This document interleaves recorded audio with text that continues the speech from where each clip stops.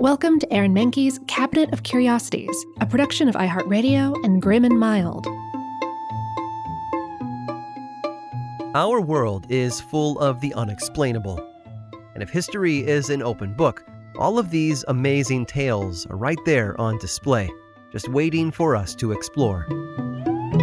Welcome to the Cabinet of Curiosities.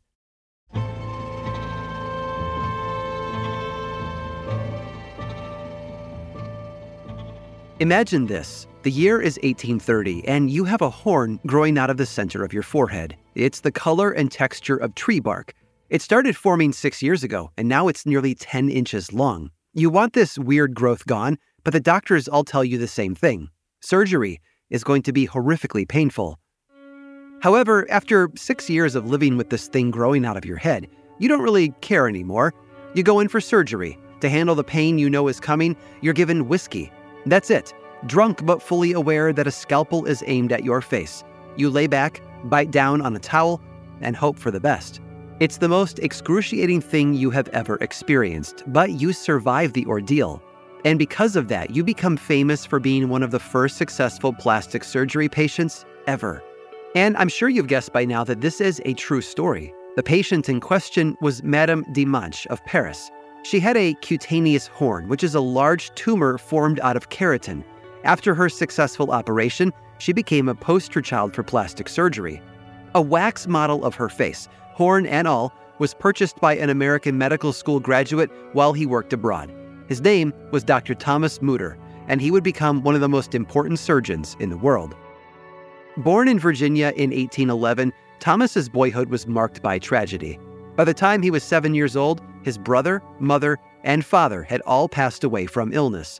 He was sent to live with his grandmother, but soon she too died. He was then raised by a family friend, until at 15 years old, he left to go to college. And Thomas flourished in school. He flew through his undergrad studies and soon moved to Philadelphia, where he attended the University of Pennsylvania Medical School. At just 20 years old, he officially became Dr. Mutter. The next year, he took a trip to Paris to study the burgeoning field of plastic surgery.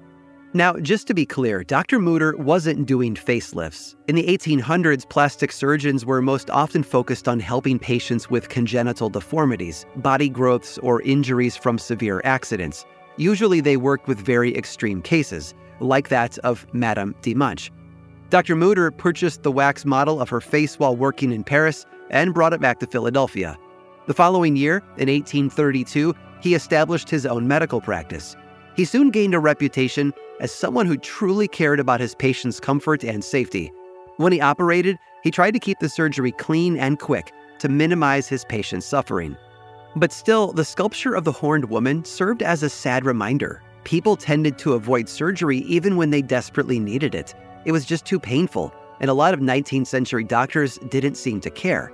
They viewed pain as a natural part of surgery, something to be accepted rather than avoided. But Dr. Mutter disagreed. If surgery wasn't so agonizing, people would be more likely to get the help that they needed. And that's why when he learned about a new medical technology in 1846, he was desperate to try it. It was called ether. Now, for those who don't know, ether was an early form of anesthesia. It knocked patients unconscious during surgery, preventing them from feeling any pain. Many physicians were opposed to its use, though, believing that it could be dangerous. But Dr. Mutter saw it as an opportunity that couldn't be passed up. That same year, Dr. Mutter became the first surgeon in Philadelphia to administer anesthesia. It was a huge success, and people began flocking to him for pain-free, or at least far less painful, medical care. Over the next few decades, the practice of administering anesthesia before surgery caught on. Meanwhile, Dr. Mutter became a professor at the local Jefferson Medical College. He lectured on the benefits of ether, inspiring a generation of physicians.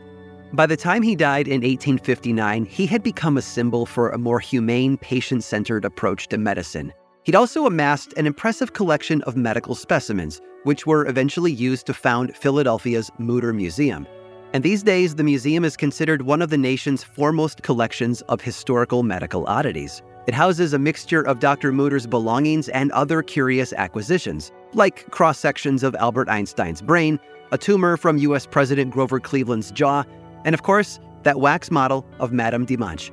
So if you ever have to go to the OR, spare a thought for the horned woman and the surgeon she inspired, and be thankful that doctors can knock you out with more than just a stiff drink.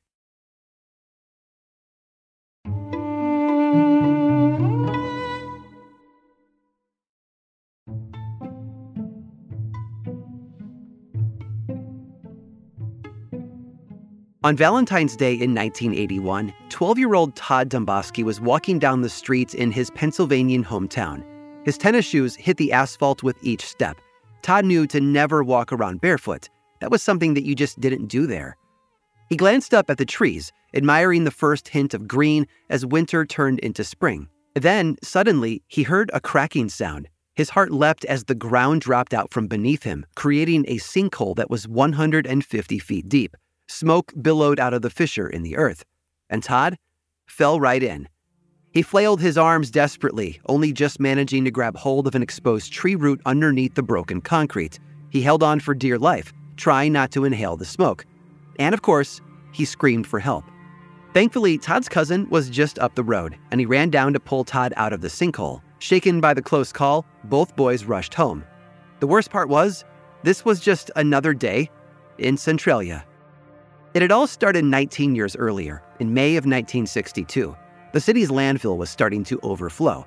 Their annual Memorial Day celebration was coming, and the last thing they wanted was to make citizens parade past a giant mountain of garbage. So the city council came up with a solution: burn all the trash. It seemed simple enough. The fire department surrounded the landfill with flame-resistant material, then set the rubbish ablaze. When all the garbage had been reduced to ash, they doused the area with water and snuffed out any remaining embers. Or so they thought. 2 days later, the landfill was somehow on fire again. Firefighters sprayed more water, but it didn't seem to help. The following week, more flames arose.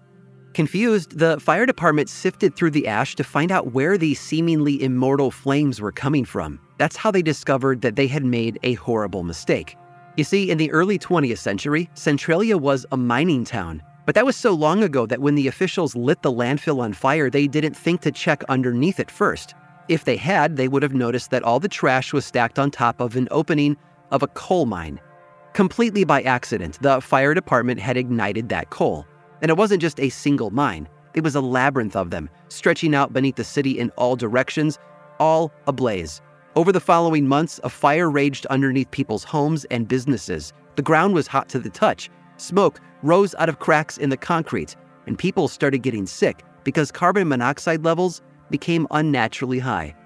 Of course, the fire department tried to stop the blaze, but your regular run-of-the-mill fire hoses were weak weapons when it came to putting out miles-long underground coal fire.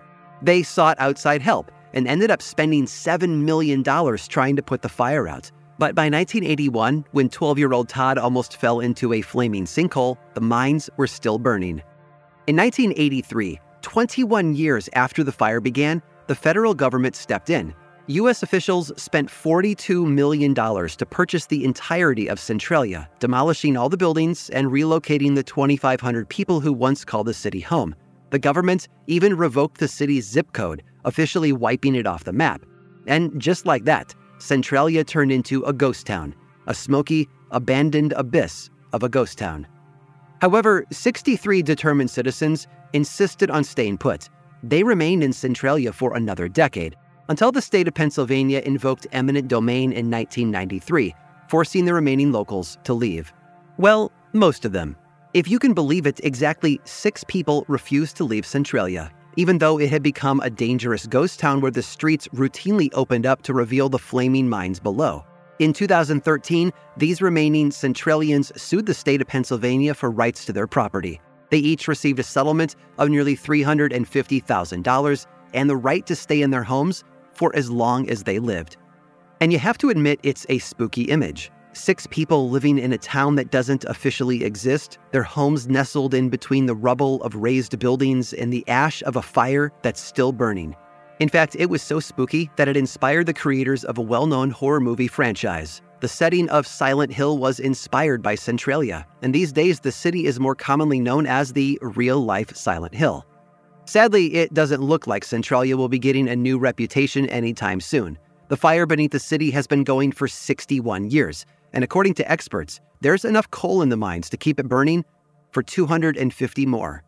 I guess that doesn't technically qualify as an eternal flame, but it's pretty darn close.